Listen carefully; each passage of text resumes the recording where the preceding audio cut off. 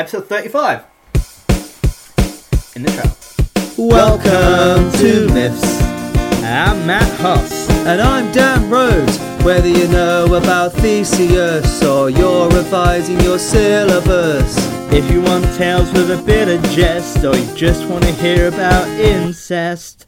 What? What? It's really interesting. Welcome to Myths. Welcome to Myths. Hello and welcome to episode 35 of Myths.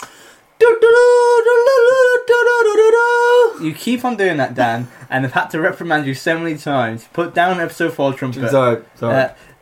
But I'm going to allow you that one time, Dan, because I'm back from the Edinburgh Fringe. Oh, God, yeah. Like, did you miss me, podcast viewers? I'm going to assume that's a yes. But yeah.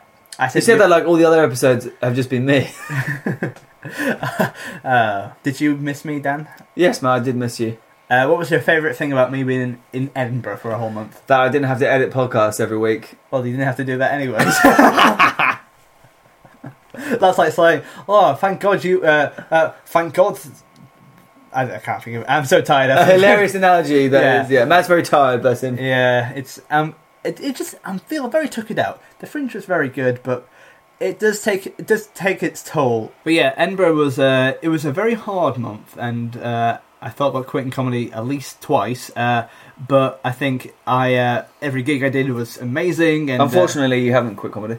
Thanks, Dan. Yeah. Thanks for that. I appreciate that and the moral support. That's the kind of emotional support I missed whilst doing this. And yeah, I had such a good time. I think the Fringe takes out a lot, but what it does give you some really nice friends, some brand new material, and I think I'm the strongest I've ever been as a performer. So I'm really happy, and it's really good.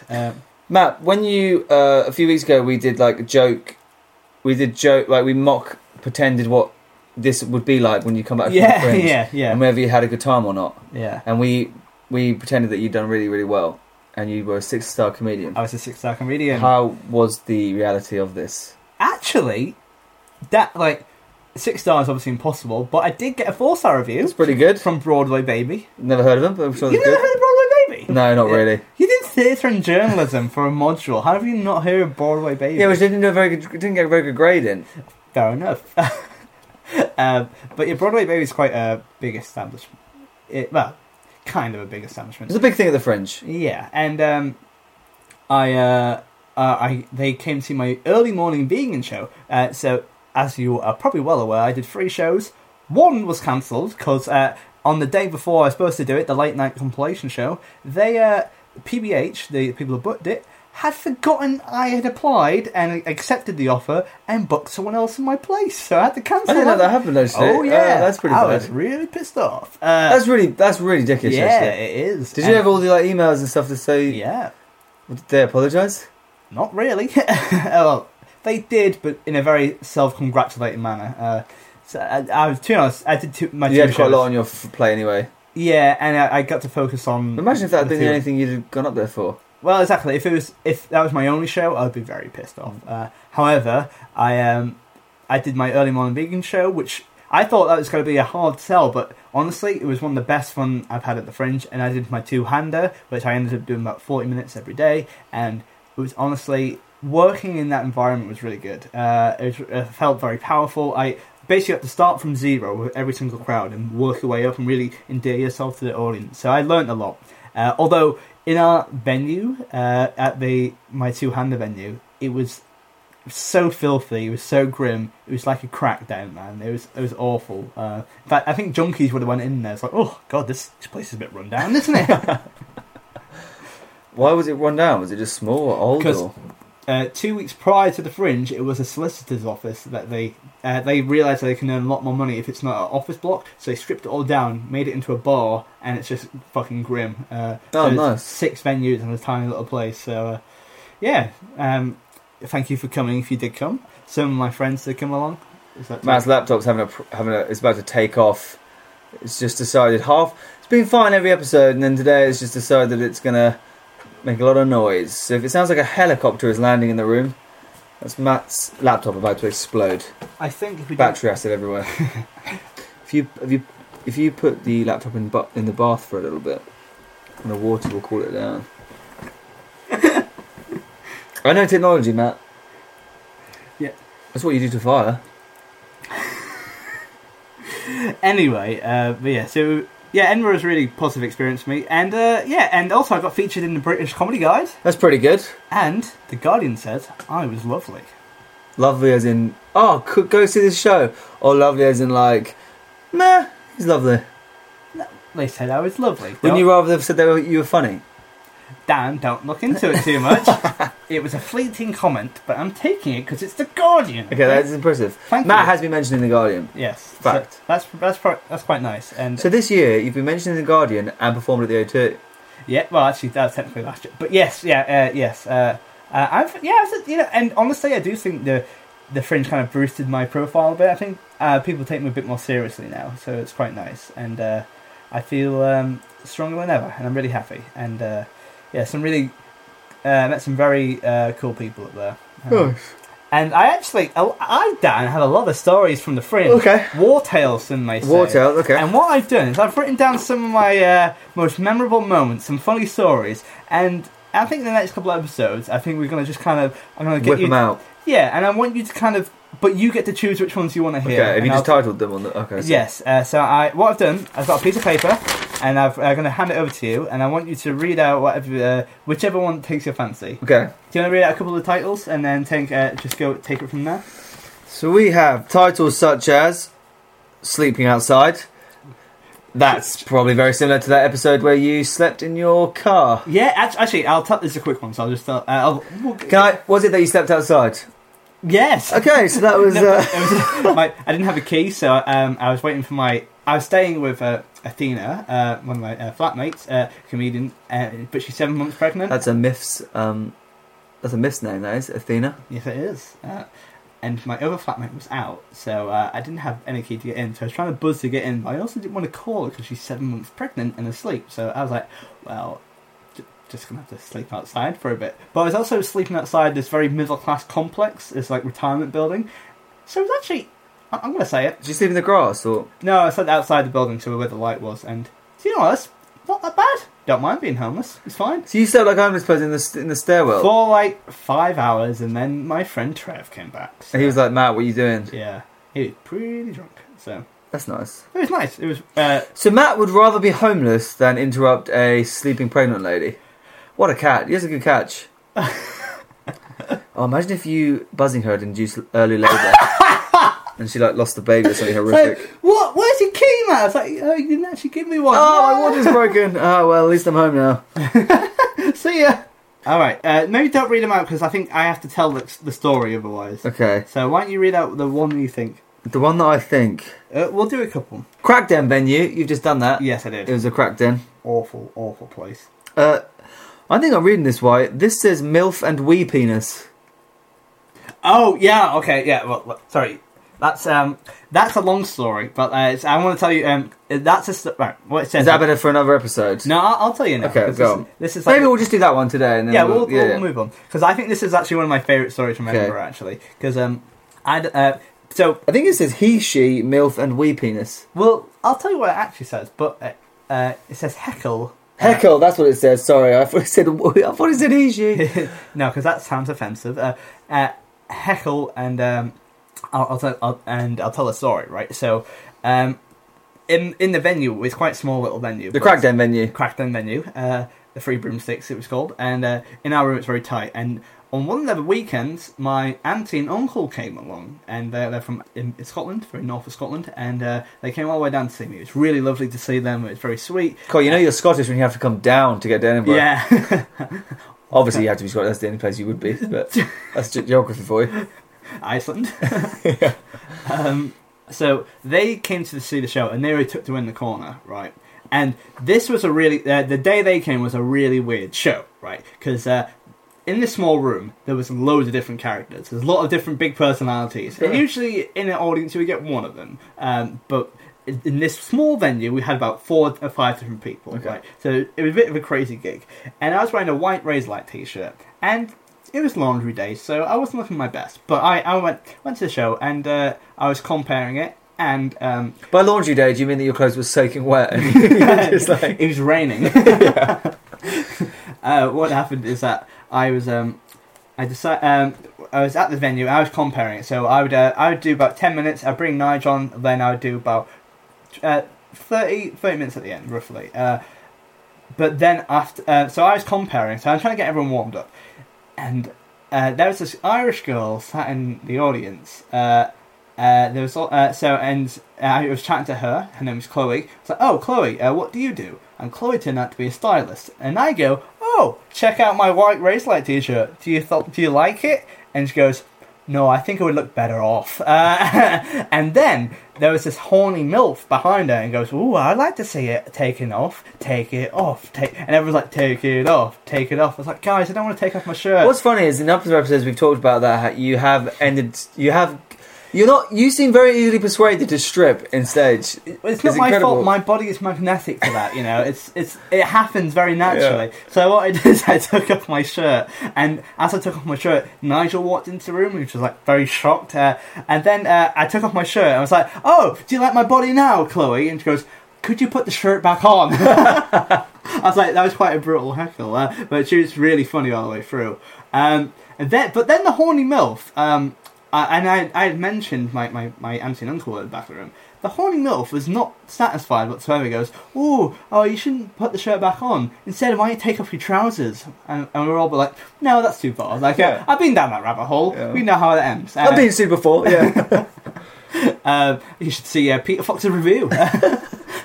But so I was like, no, let's not take off my trousers. And so she goes, oh, so how big is it? And she turns around to my auntie and uncle and goes, oh, so how big is it? And my auntie, a bit shell-shocked, she just goes, oh, I don't know, I've only seen it when it was wee. And everyone was like, he's got a small penis. And I was like, no, I haven't got a small penis. It's a very normal-sized penis.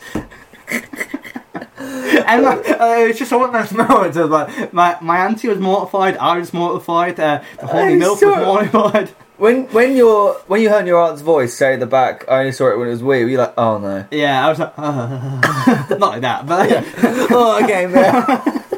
How old? Is this your mum's side or dad's side? Dad's side, yeah. Is that in dad's sister? Dad's sister. Oh man, it was such a beautiful moment though, because like she didn't. I'm sure your dad would have said a lot worse. Yeah. He's pretty right. They're not talking to each other, but they so it was quite it was a beautiful moment. I also for the rest of that gig, where Chloe was actually quite a good she was a heckler, but because I'm quite a low status, kind of charming, kind of cute, but kind of not intimidating kind of person on stage.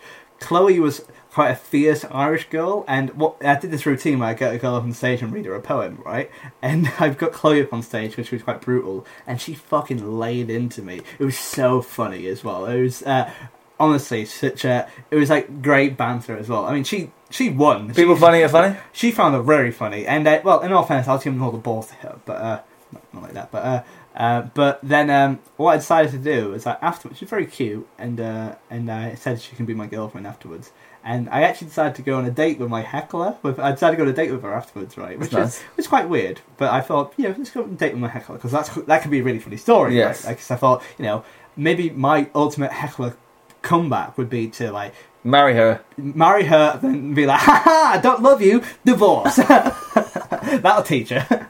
I mean, it'd be very expensive. I'm taking the kids. And I thought of all these ways I can kind of get back at her, or at the very least, just kind of. If I get married, maybe she can heckle my vows or something like that. Like, oh, I don't find you very funny. And I'm like, oh, thanks, Chloe. Love you too. But so we actually decided to meet up.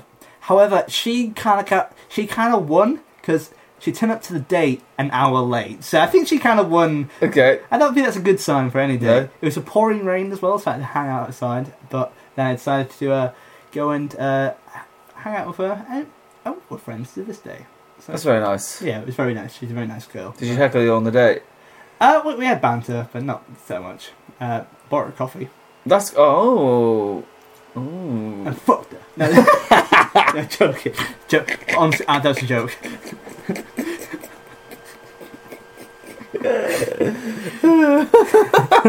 That was funny. Alright, Dan, shall we head into our myth? Yeah, I think so. Time to... I'm glad you had fun at the Fringe, Matt. Thanks, I'm sure man. more stories will follow. Yeah, and I've got some more funny stuff as well. I'll whip out this piece of paper every now and then and we'll Yeah. do a Fringe story in the next few We should tick them episodes. off, actually. Yeah. Well, we've only done one, I'm pretty sure I can remember. I've already got one eyed up that I want to do. Do you not want to do a quick one quickly? Yeah, it just says, fell in love with a different girl. That's the most Matt thing I've ever read. Do you remember that time you were on a train, this is just very quickly, and you messaged me being like, hi Dan, I just fell in love with a girl. I was like, thinking that we hadn't spoken in a while, so I thought that it was like something quite impressive. It turned out you'd just been sitting next to someone on a train and you talked to her for a few minutes and was like, yep, fancy this girl now. That made you sound creepy. I mean, I did some creepy stuff to that on the train. No, what happened is I've just been to a vegan gig when I went to go and bus home, and the overnight bus home, and I started chatting to this girl, and I was like, oh Dan, I went to a vegan gig, and then I fell in love. She was like, that's the most Matt Hoss thing I've ever heard. But I will tell more of Matt's personal life very soon. Okay. Also, I feel like I've talked a lot about me. Let's tell us something about you. You're nice. I went shopping the other day, Yeah. and Sainsbury's charged me £1 for 2 tubes of Pringles. What? Really? Which is insane. That's 50p a tube. Proper tube as well. Barbecue flavoured Pringles. It's the best thing that's happened to me all week. Need I say more? That's a 6-star story right there. So, here's the myth, guys. I don't need your Trojan war. It feeds the rich while buries the poor. If I remind you, don't show me that I hear my girl say, "Call ain't that fresh?" I don't need your Trojan war. No. So, this is officially our final Troy episode, because today we're going to be talking about the end of the Trojan War, the finale of the Troy saga. However, in future episodes, we're going to be talking about other things that happened during this time and after the war. And characters, whatever. Yeah, so it'll be like kind of spin-offs of the Troy series, really. So, but also it'll be Troy themed, but not necessarily about the war itself. So we've done the first 10 years of the war. Yeah, That was covered with Achilles' story and he's Judgment of Paris. and yeah. Judgment of Paris.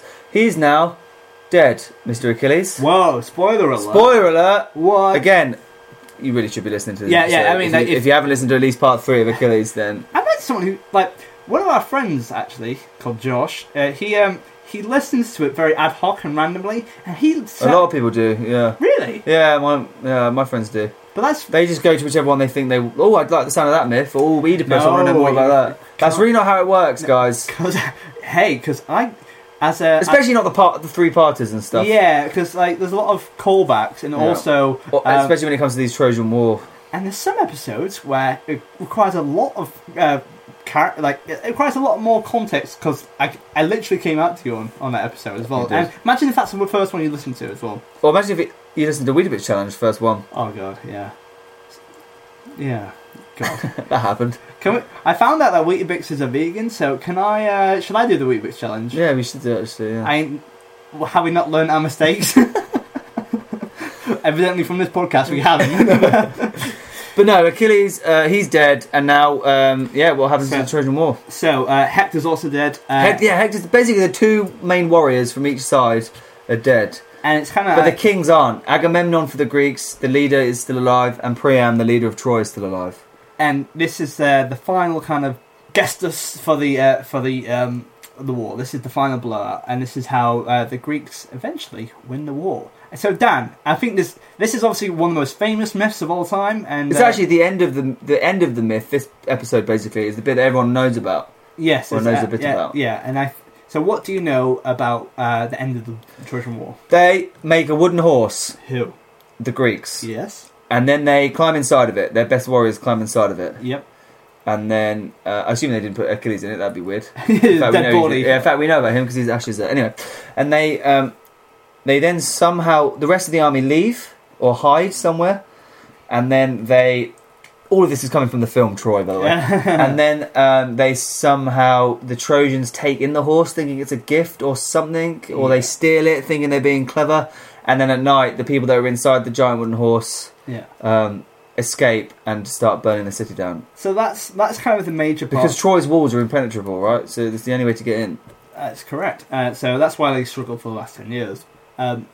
However, we're gonna really go into depth on this one because that's the bare bones of the story. However, we've mentioned this multiple times before, but in the Roman epic poem, the Aeneid, where it's about what happened to the Trojans after Troy. We're actually going to be talking about Book 2 of the Aeneid, but we're not going to do it in a formal way because we'll be doing the Aeneid later on in full. We're not going to give the full context, but what happens is our hero called Aeneas, who is he's from Troy. He's quite a good warrior. He's a nobleman of Troy, and we're going to see his account of the fall of Troy. And so it's from a Trojan's perspective. A Trojan's perspective of the end of the war on Troy. And they're pretty heartbreaking because they're just in Hector getting murdered in front of them. Yeah, it's a weird time for them as well. And obviously Priam and his family are very devastated in lots of different ways. And we're going to be seeing what happens from this point of view as well. So,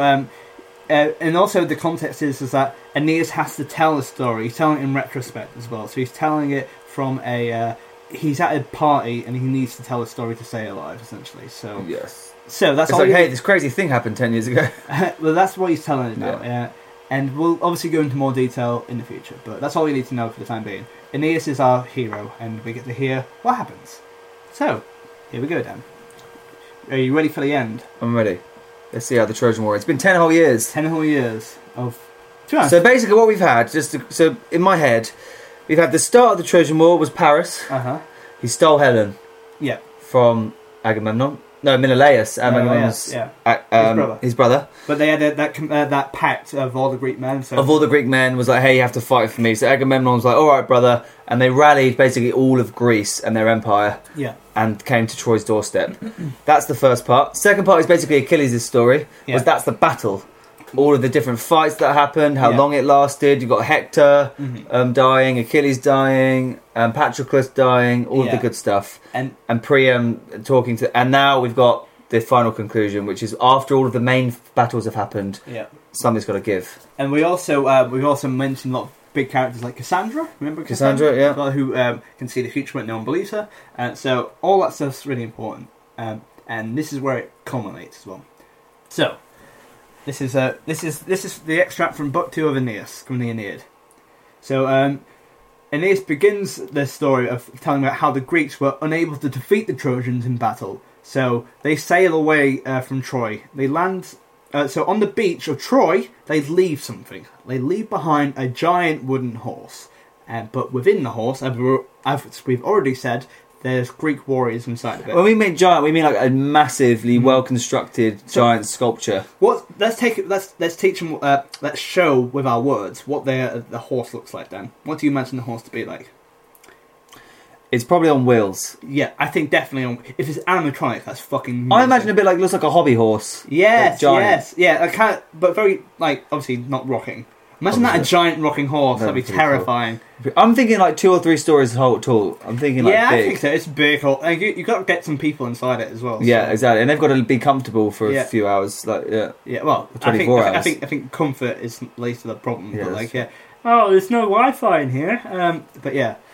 So on this, so the Greeks have all sailed away as far as the Trojans are concerned. Yeah, they sailed away. However, as I've just said, that the Greeks are actually hidden behind a little island called Tenedos, and so they've actually just sailed around the corner. Yeah, so they kind of parked their navy just behind the corner, just in the blind spot, and like, oh no, we've definitely left, and there's a lot of ships too. There's a lot of them. Yeah, the Greeks. And it's like, oh, we've left this gift behind. Enjoy this gift. Take it into the walls of Troy. This gift, and also, why would a horse be a good gift?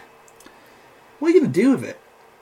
Is it Is it because the horse symbolises something to do with the gods or something? Is it meant to be like a sacrifice or an offering? Is it like symbolise something, strength or... I don't know. I don't know. It's a bit weird. But as far as the Trojans are concerned, they think this is all perfectly reasonable.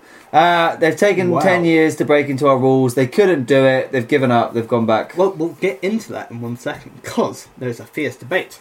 So, the whole of their army is hidden around Tenedos. So, the person that devised this plan was our cunning and wily friend Odysseus. Whoop, whoop, whoop, whoop, whoop. No whooping, please. Sorry. No whapping. So Odysseus devised a plan to end the war for good. He asked that a wooden horse be built, and it was hollow on the inside. So the chest cavity bit is hollow, right? And also Odysseus didn't do this alone. He was helped by Athena. Athena kind of helped give him the idea for it. She inspired him for the plan. Yeah. Because they're all tired of this. They want this to be over. So soldiers hid in the interior of the horse, which was brought in front of the city gates, and they were saying it was a gift from the Greeks, showing the withdrawal of the Greek army and the fake end to the war. Can I just do a callback? This is the first time in the Trojan War we've heard of Odysseus since he jumped on his shield so he didn't die when he first landed, if you remember. Yeah, and that guy died straight away. And that guy died straight away, yeah. And he's obviously just been doing his thing this last 10 years. Well, he's like a general, so he's just been kind of... He's been vibing it, yeah. you know. He's been, just been chilling out, you know. I'm pretty sure in the film he's Sean Bean, right? Yes, it is, yeah. Good eye. So the Trojans all come outside, and they are amazed at the horse, and they come outside the city gates to have a better look at it. So already people are arguing in favour of taking it inside the city. Others are saying it should be destroyed. I'd burn it right now. Let's be done with it. Yeah. So if you were in the Trojan city, what would you do? I'd say get rid of it. Why is that? Just because, one, even if I wouldn't think it was anything menacing, but I'd be like, we don't want this. But then I also appreciate patriarchy and all, Patriarchy. not patriarchy, The patriarchy. patriotism and all that. Like people want to like, hey, remember that time we defeated the Greeks? Look at this massive statue to honour that. Imagine having a misogynistic horse, the patriarchal horse. But maybe I would. I appreciate why people would. You could always have that statue outside the city. That's what I'd do. Keep it outside the city. And just as I don't think it mentions it in here, but the horse actually is too tall for the walls. So to get it into the city, they have to destroy some of the walls to bring it in. So that's already a big no-no in some of the. So Laocoon, a Trojan priest, comes down from the city to have a look at it. He says not to trust anything having to do with the Greeks. He even guesses that there are some Greeks hiding on the inside. So he throws a spear at the horse, and it hits the hub. Boom! It echoes, and revealing that is hollow. Now I think that's probably help from the gods there, so that's impossible. So Laocoon's already mistrustful, but throwing a spear against a very religious and thing, that's going to bear some consequences. Okay. Because it's made by Athena, so that's actually quite a bad diss against the gods. The Trojans would have followed Laocoon's lead and would have destroyed the horse, but they are interrupted by a commotion. Damn, what was that commotion? Turns out that all the ruckus is coming from some shepherds who step forward through the crowd with a prisoner. He's a Greek. The captive's name is Sinon. Sinon. I like Simon without an M. His captive's name is Sinon, and he has a story to tell. Sinon, the Greek, claims to be related to Palamedes, a Greek hero who came to oppose the Trojan War. As a result of this, Palamedes was executed on a trumped-up charge as a result of Ulysses, aka Odysseus' trickery. So his uncle's been tricked by... So he's saying that... he's a relative. Palamedes was dicked over by Odysseus. In fact, was Palamedes the first one to jump off the ship? Maybe it was actually. I think it was. It was, wasn't it? Yeah. I think that was the reason why I was a bit pissed off at him. Yeah, it was. He was the one that died first instead of Odysseus. Although I must imagine that if Simon's complaining about this, Odysseus is in the chat. He must be hearing. He's like, well, if that sounds really impressive. Oh god. Anyway. Sinon says that because he complained about his injustice, Odysseus had it in for him. He also says that the Greeks tried several times to sail home, but every time they were held back by bad weather. He says that their problems only got worse after the horse was built. Finally, they sent a guy called... Ripalus. Eurypylus, to ask the oracle of Apollo what they should do. The oracle told Eurypylus that a human sacrifice was required for them to get home. As you can imagine, this made everyone pretty nervous. Odysseus asked Calchas, the soothsayer, to interpret the true will of the gods. Calchas kept silent for 10 days, but finally caved in to Odysseus' pestering and named Sinon as the victim. Wow. Everyone else was cool with that. It says that as well. So the one guy, it's awkward how Odysseus decided there's the one guy in the whole of the Greek army that doesn't like him. Yeah, exactly. It's Sinon. Yeah. Wait, Odysseus, isn't he the only one here that doesn't like you? Oh, what a coincidence. Sorry, Sinon, mate. Yeah. Oh, sorry, mate. See you at home. Good luck, mate. Yeah, good luck. It's quite funny that... So they're going to have to sacrifice this guy, Sinon. Yeah. So they can sail home, in inverted commas. And also, I like how the oracle has to just, like, I'm just going to be quiet for 10 days. Yeah. And Odysseus is like, come on. You know it's Sinon. Yeah, it says, Sinon says. So, when the day of the sacrifice was rolled around, however, Sinon managed to escape. In the end, the Greeks sailed off without finding him. By the way, this is all part of his story, by the way, so it isn't true, necessarily. This is that Trojan Aeneas's... This is Sinon's story. This is Sinon... Oh, of course, Sinon the prisoner is telling everyone this, so it might be a load of bollocks. And we'll find out if it is or not. When Oedipus gets on the horse, "Oi, Sinon, you bitch!" That's Odysseus, not Oedipus. Oh, yeah, that's the one. Oedipus is like doing some other things. Yeah, he's doing some other things. He's busy. Oh, yeah, mum. So, Sinon managed to escape in the end, and the Greeks sailed off without him. So ends Sinon's story. In conclusion, he begs the Trojans in the name of the gods to spare his life. And the Trojans feel pity for Sinon, and Priam orders them to remove his chains. And, at the very least, he's not a threat to them. He's actually... Sinon hates the Greeks as much as they do, so he's actually like... Well, also he mentions... Yeah. At this point, Priam thinks it's time to ask Sinon about the elephant in the room. Or maybe the horse on the beach. Sinon first swears that he is no longer loyal to the Greeks. Then he explains how the Greeks' trouble started when Odysseus and Diomedes stole a statue of Minerva from the Trojan citadel. Oh, we should probably read more about that afterwards. That's a story for another time. After they brought back the statuette back to the camp, however, wacky stuff started happening. Wacky stuff, so they started wearing odd socks and stuff like that. Yeah, wear brightly coloured ties. The statuette started sweating, flaming, and moving its eyes. Oh yeah, and the goddess herself kept appearing out of the ground amid flashes of lightning.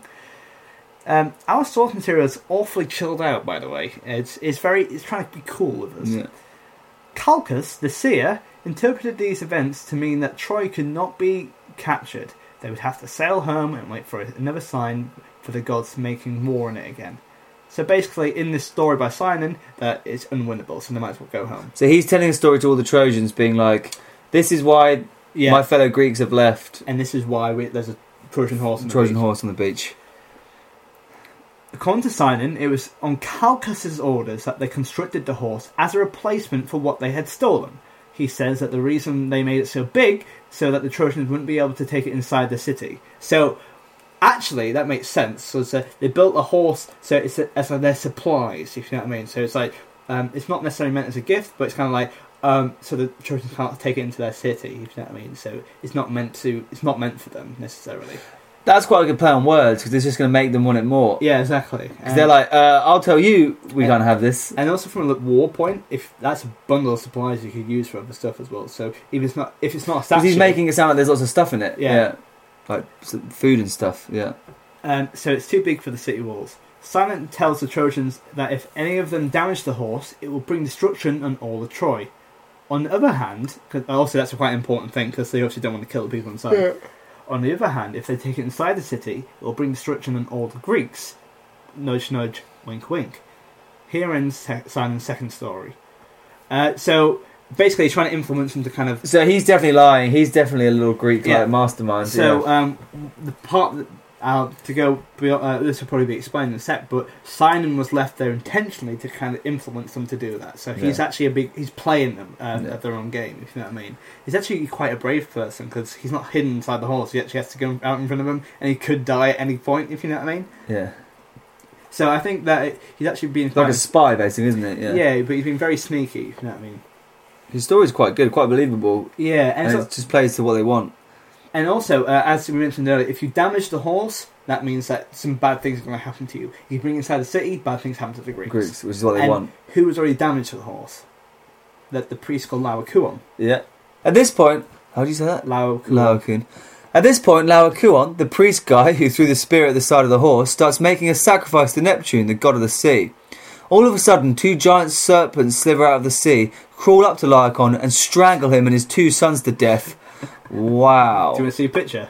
Because this is actually a big moment in the art as well. Because like Laocoon's like, "Oh, I'm a very pious god. Like, don't this horse is very bad." And then this big monster goes, it just eats him and his sons. It's like in front of everyone. Yeah, and so everyone's like, "Let's not listen to Laocoon, really."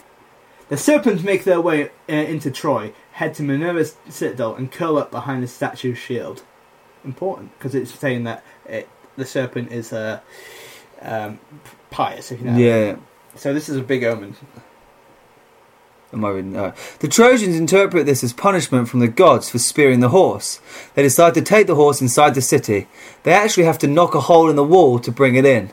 Because it's too big, but they want to because it destroys the Greeks. And they've now got reason to believe that curse is true. Yeah, in all fairness. If you damage it, you get eaten, which did happen. So now they're thinking, well, maybe if we do bring it in, the Greeks will die. And I feel quite bad for Laocoon, especially his sons as well. Yeah. He's like, "No, don't bring him in. No, don't do that." And then he's just like, blah, blah, blah.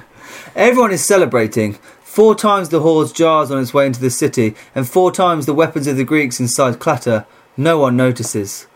And we come across a very old face. Yeah. The Trojan princess, Cassandra, who has the gift of prophecy, tries to prevent them from taking the horse inside the city. Unfortunately, the gods have cursed her so that her predictions will not be believed.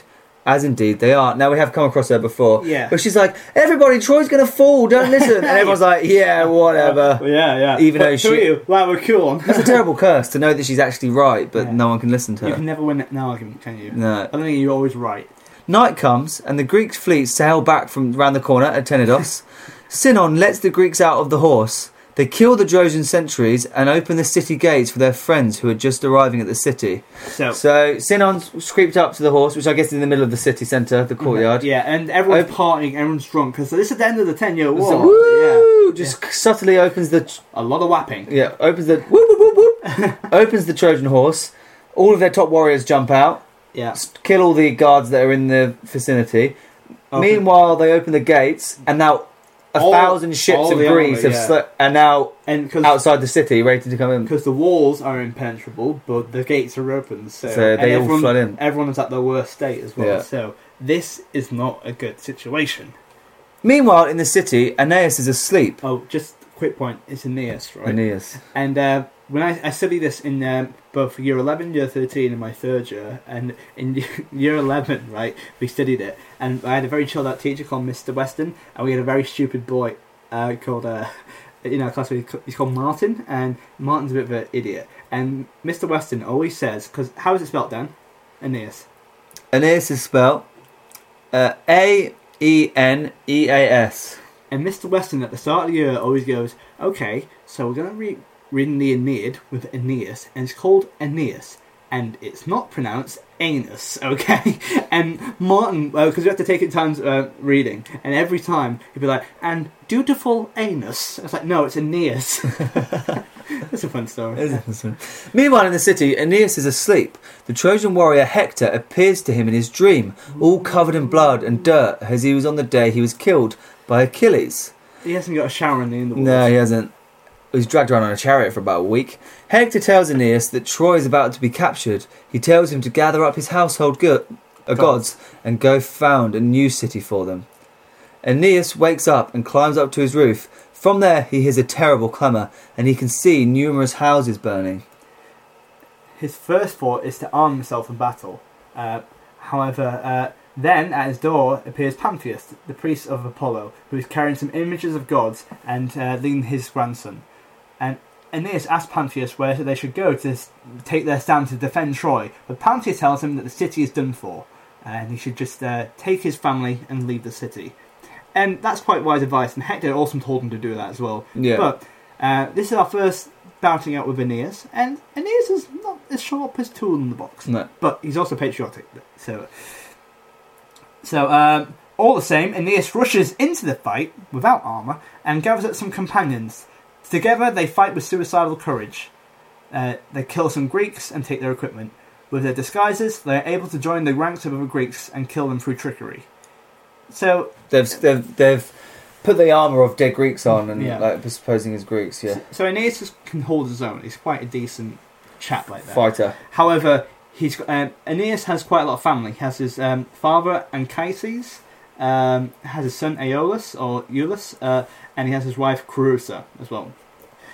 Remember those names. But then Corybus, one of Aeneas' comrades, who also happens to be the husband of Cassandra, sees his wife being dragged out of Minerva's temple by some Greek warriors. Like a madman, he rushes into the fight, and everyone else follows. In the chaos, they are hit by a bunch of missiles thrown by Trojans hiding out of the top of the temple. They mistook Aeneas and the company for Greeks because they had stolen the armour. Yeah. Obviously.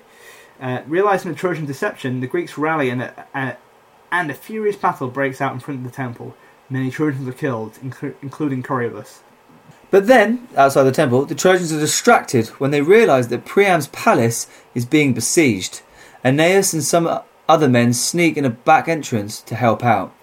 They make their way to the roof, where they knock a tower off onto the Greeks below. But there are too many of them, and they keep coming on.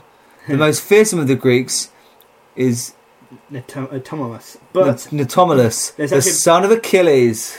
well, he actually has two names. Neoptolemus is one of his. I think the easier name is Pyrrhus, and so it's Pyrrhus. Pyrrhus. And it's like Paris but badass. Okay. Pyrrhus.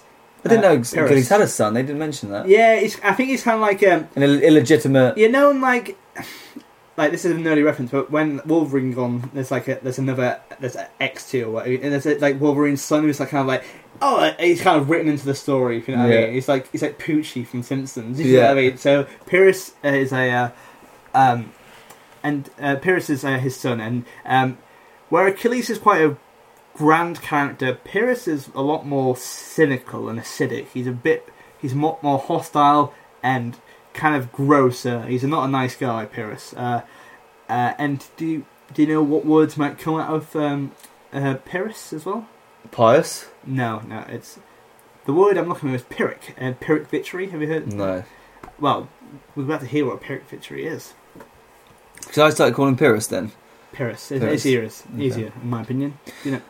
Meanwhile, Priam puts on his armour and prepares to face down the Greeks, old and decrepit as he is. And he Pyrrhus. puts on his all his old armour as well. When his wife, Hecuba. sees him, however, she tells him to stop being such a fool. She makes him cover over with her and some women who are clinging to an altar for safety. They are assuming that the Greeks will not violate the holiness of the place. Okay. So the ladies are hanging out in the temple because they don't want to offend.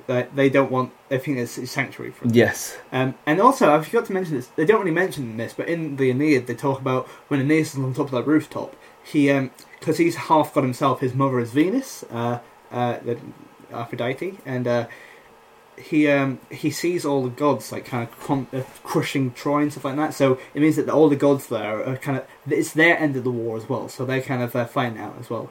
And there's not many. But only he can see them. Well, yeah, but it's supposed to be like an artistic moment, Yeah. so he doesn't really see them. But it's to show that the gods are messing around this whole time. Okay. Just then, Polites, one of Priam's sons, rushes in, wounded, with Pyrrhus in pursuit. Pyrrhus catches up to him and slays him brutally. And he does this in a very brutal manner as well. And he knows all the family are watching, so he makes it a scene. And Polites is a very young and sweet boy, and he absolutely destroys him. Okay. Pyrrhus is an awful, gruesome guy. Enraged by the death of his son, Priam prepares to attack Pyrrhus. Priam reminds Pyrrhus about his father, Achilles, and how he had once taken pity on him when he gave Hector's body back for funeral, as we talked about in previous last week. Priam tells Pyrrhus that this horrible hate behaviour that he's demonstrating makes it seem that as if he isn't the true son of Achilles. Priam feebly attacks his younger foe, but does not succeed in wounding him. Instead, what Pyrrhus does is he slashes the legs of Priam so he falls to the knees, and he's down for the count here. And what he does, he drags Priam by his hair through the blood of his own son to the altar, makes him look over the burning city of Troy, and cuts off his head. Isn't that messed up? That's pretty messed up, yeah. So, because Pyrrhus, he's not going to kill him outright. And remember when Achilles killed Hector, it's kind of a straightforward thing. Yeah. Even as angry as he was, well, he did kill him, he did the chariot thing. But even in terms of him killing him, it's just one quick blow to the chest. But this, he's dragging him through his son's body and corpse, and he cuts off his head. And this is in front of the whole of the family as well. So the last thing Priam sees is the fall of his city burning, and it's quite a horrible moment. Aeneas, who had been watching this whole time, suddenly thinks of his own father, Anchises. And, I mean, he hadn't thought of him before the whole thing. Yeah. So he rushes home to help. On his way home, he runs into Helen. She is trying to hide, afraid of both Trojans and Greeks. She is actually in the worst case. Because she's the reason all this is happening, so no one likes her at all. Yeah. The Greeks don't like her because they're being killed, and the Trojans don't like her because their city's about to fall. Yeah, and it's all because of her as well. Everything is because of her.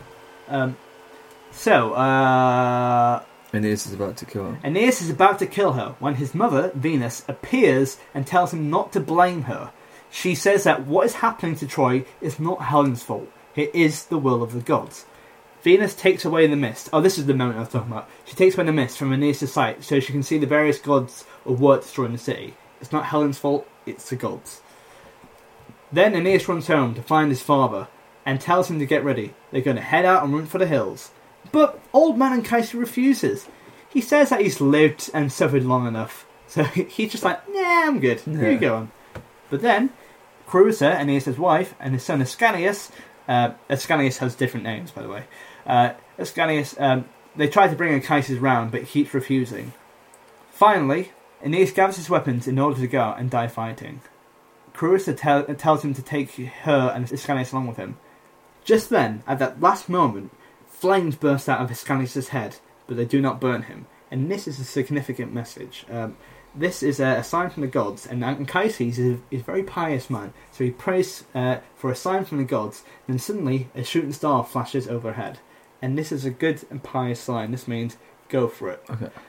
And a little bit of history knowledge for you. This is obviously this was written by Virgil, and this is actually a piece of Roman propaganda here, because during this is supposed to be a good sign. I think this similar thing happened whilst Augustus was on reign, so a shooting star meaning that Augustus was the rightful person to be in the throne. Oh, okay. So this is Augustan propaganda here. Okay.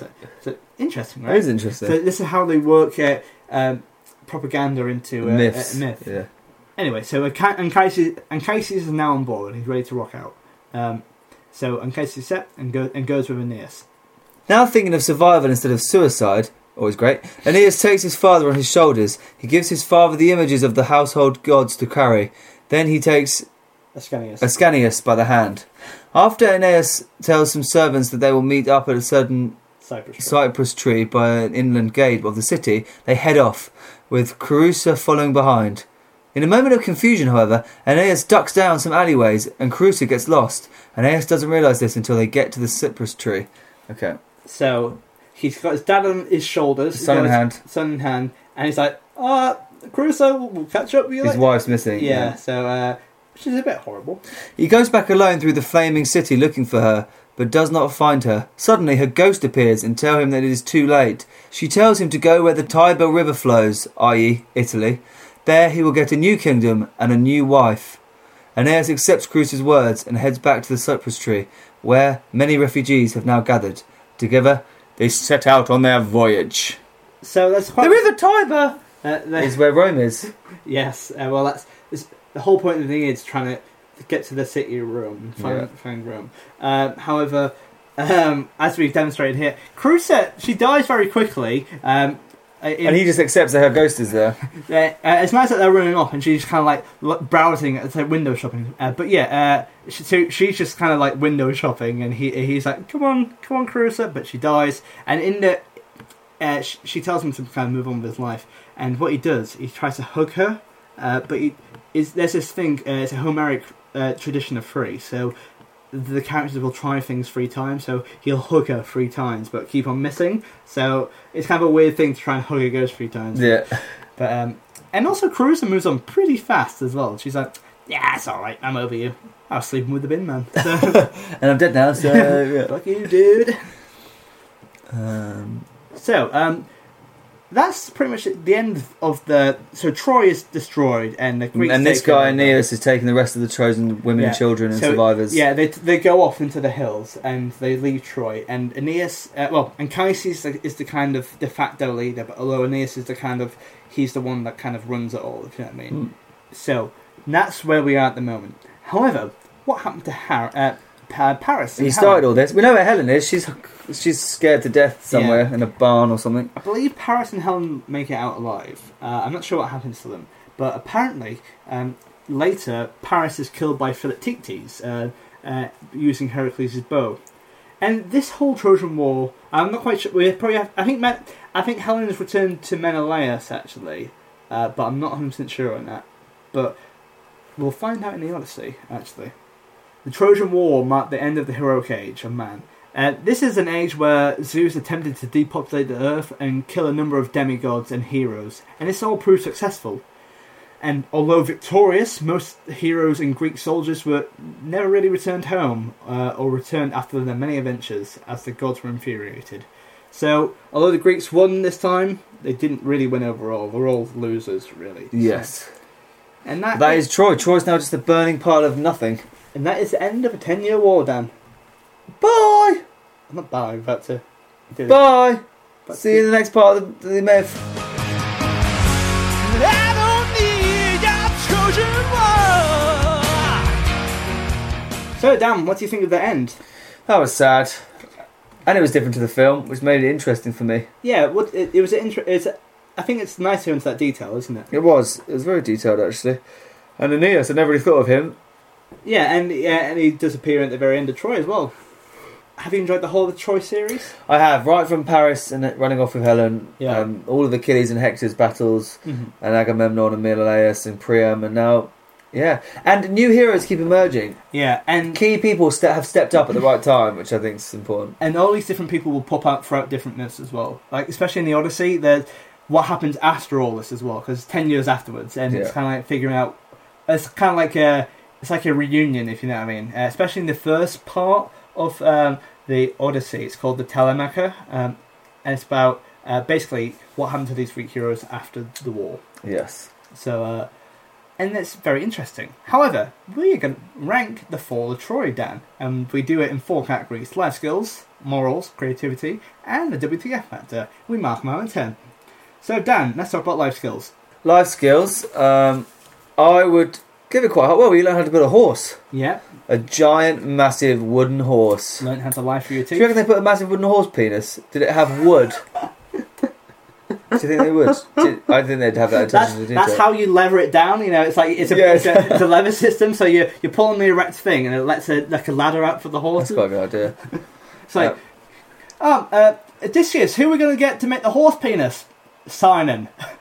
He's a dickhead. So there's that. That's pretty good.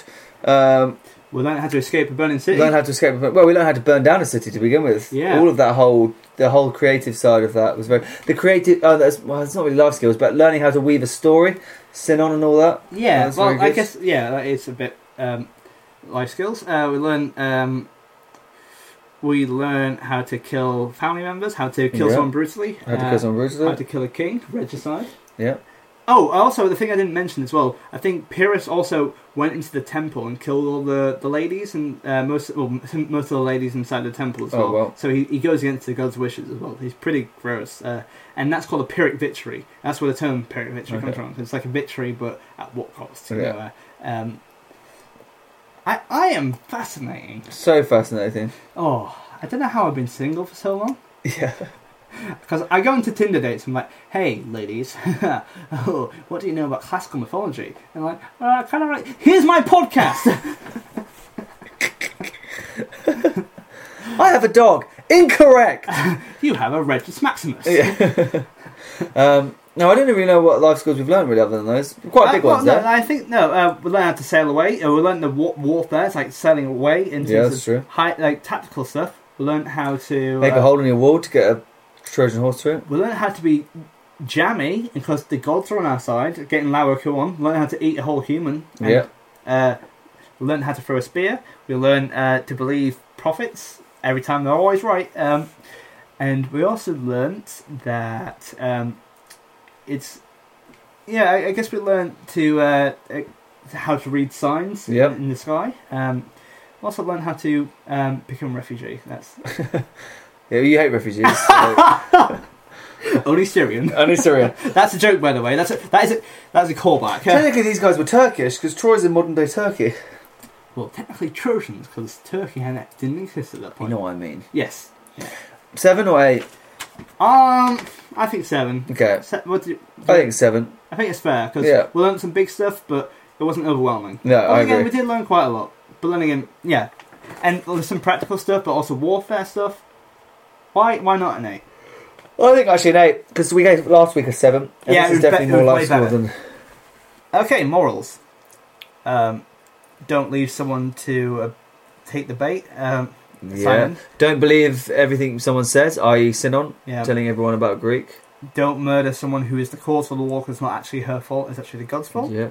Don't drag someone through the corpse of their son and then murder them brutally. Don't murder the son in front of the family, and don't murder the family as Don't well. murder the family. Don't murder women in a temple. Also, if you're watching that whole thing, and you could have stopped him at any time, maybe do that, Aeneas. Yeah, It's that's just true. like, oh no. But then again, Aeneas acts as a device to see all these different things. I suppose the bottom line from things like the Trojan Hawk, Trojan Hall, Trojan Hall. this whole thing. I'm the Trojan whore. This whole thing just explains to us why you should never accept gifts into your home.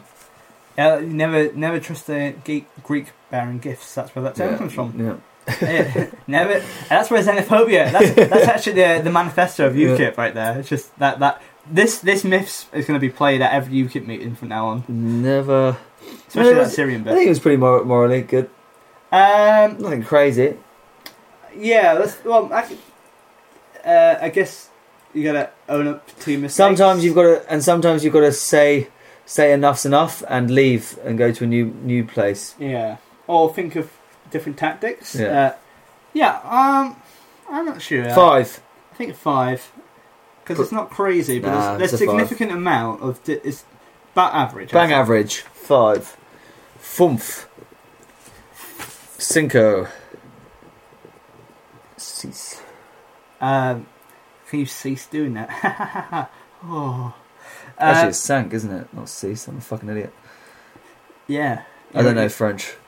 And we're bad at math. Creativity. I think it's quite creative. Pretty creative, yeah. We're signing the story. Laocoon. The serpent's coming out, yeah. Destroying the wall to get the horse in. Yeah, destroying the wall. Him seeing the stars and and it's the prophecy. good. The ghost. And the trickery of the armour and stuff like that. Yeah, And how that's true. All that. What's his face? Pius killing everyone. Yeah, Pyrrhus. Pius the murderer. And the fact that the level of how he killed them as well. Yeah. I'm going to say an 8 there. 8, I agree. And the WTF actor, the things that make us go, what? Quite well. The whole concept of sin and lying is quite messed up. What do you And mean? the serpent's coming out of the water. Yeah, I mean that's more messed up. But what do you mean? Well, the fact that he's like, That's a bold plan. it's a isn't bold it? plan. Like he's got some balls, like to stand in front of thousands of Trojans and say that he's a prisoner and that, you know, all this stuff about the horse and that he's like, no, please, I'm on your side. I hate the Greeks. And then 2 hours later, he's letting everyone out the horse and burning their city to the ground. It's nice you think it's only 2 hours later. It's like everyone gets hammered in that time. Just do some Jaeger bombs, stuff like that. I think obviously the murder of Priam and his family, Priam's Polites. pretty mental, yeah. The Pyrrhus- ghost thing's pretty mental. He saw Yeah, his wife as a his ghost. And the fact that Anchises wouldn't leave is pretty weird as Yeah. well. I think maybe that it's not I think there's some gross bits, but not OTT. 6 or 7. In my head I said 7, but I'm not sure why. Maybe 6. Well, it's pretty weird. We see the fall of Troy, and it's very brutal. It's very brutal. It's pretty messed up. And you know what? I'm going to give it a 7 because there's gods destroying the city. That's true. What I mean? So I'm going to give it because it adds that extra depth to it. That's true. I think it's also messed up because I think it's believable that humans would do something like this. Yeah.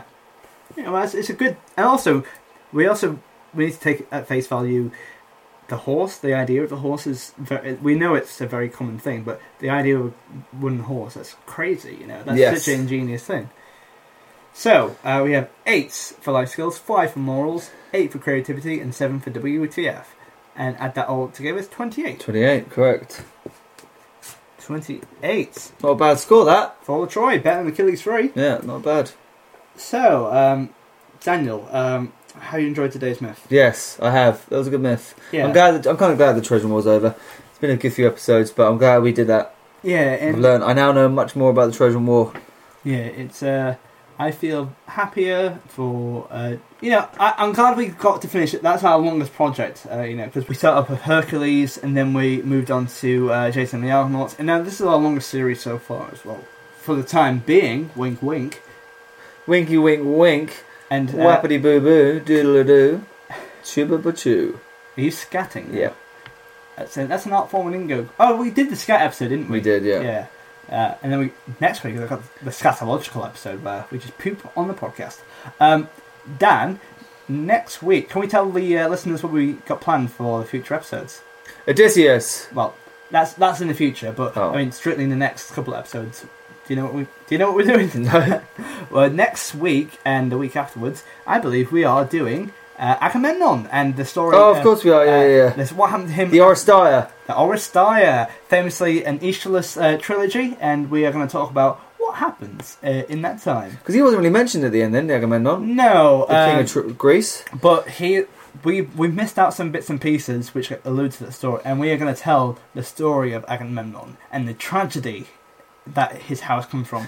Agamemnon is from the house of Pelops. Yes, we know why. And his whole family lineage is cursed because of Pelops, didn't he? See, it's all linked together, isn't it? Because in the ancient Greek times, there's only 5 people around, so it's really, everyone's connected to everything. So, Daniel, do you know what I want to do right now? What? I would love to tweet about how good this podcast is. How could I do that? If you want to do that, Matt, I would recommend going on. I would hashtag. You could go to our handle at this podcast. Yes, and tweet us some praise. Tell us what you think about it, if it's positive. Yeah, or you could give us 5 stars on iTunes. No, that's a requirement. I said that in a weird way. You did. That's a requirement. Requirement. Apparently got a lisp. Requirement.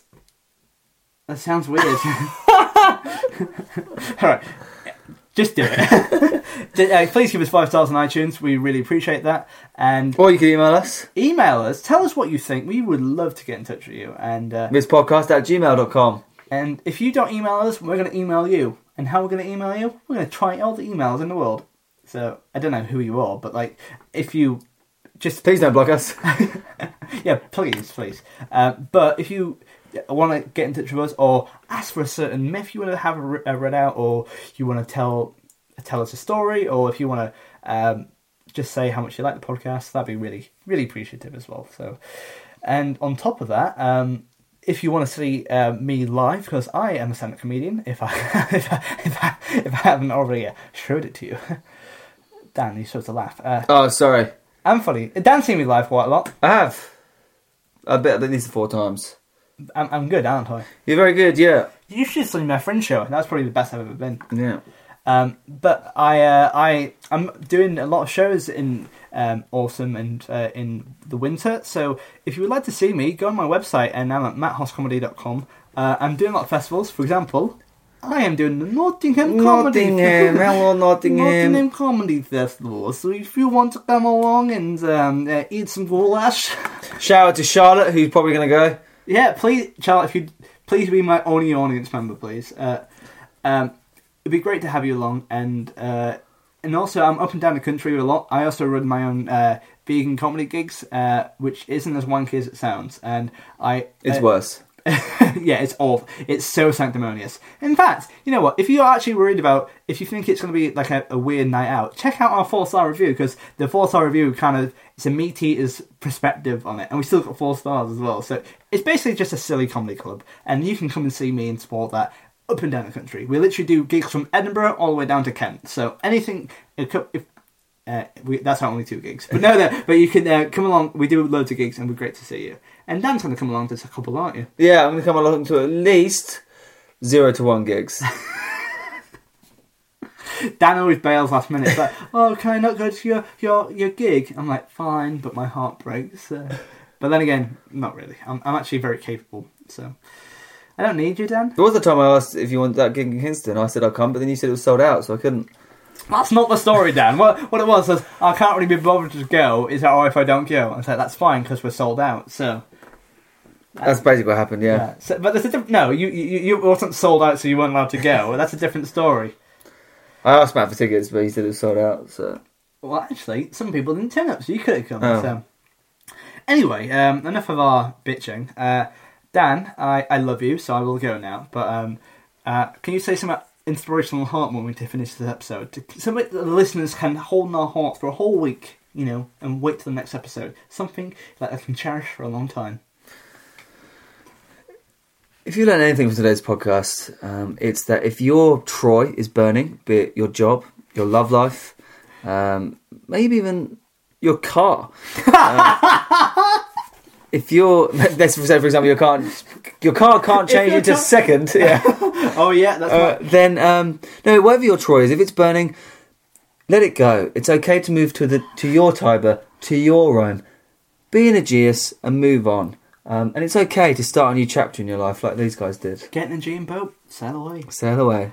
Should take you about 25 so years. What we're saying is, if something's on fire, let it be. Let it be. So if your heart is on fire, just let it be. And also, don't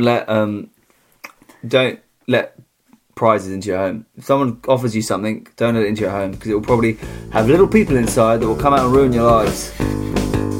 Sleep well tonight, guys. Sleep well. Good night, guys. Bye. Bye. Bye.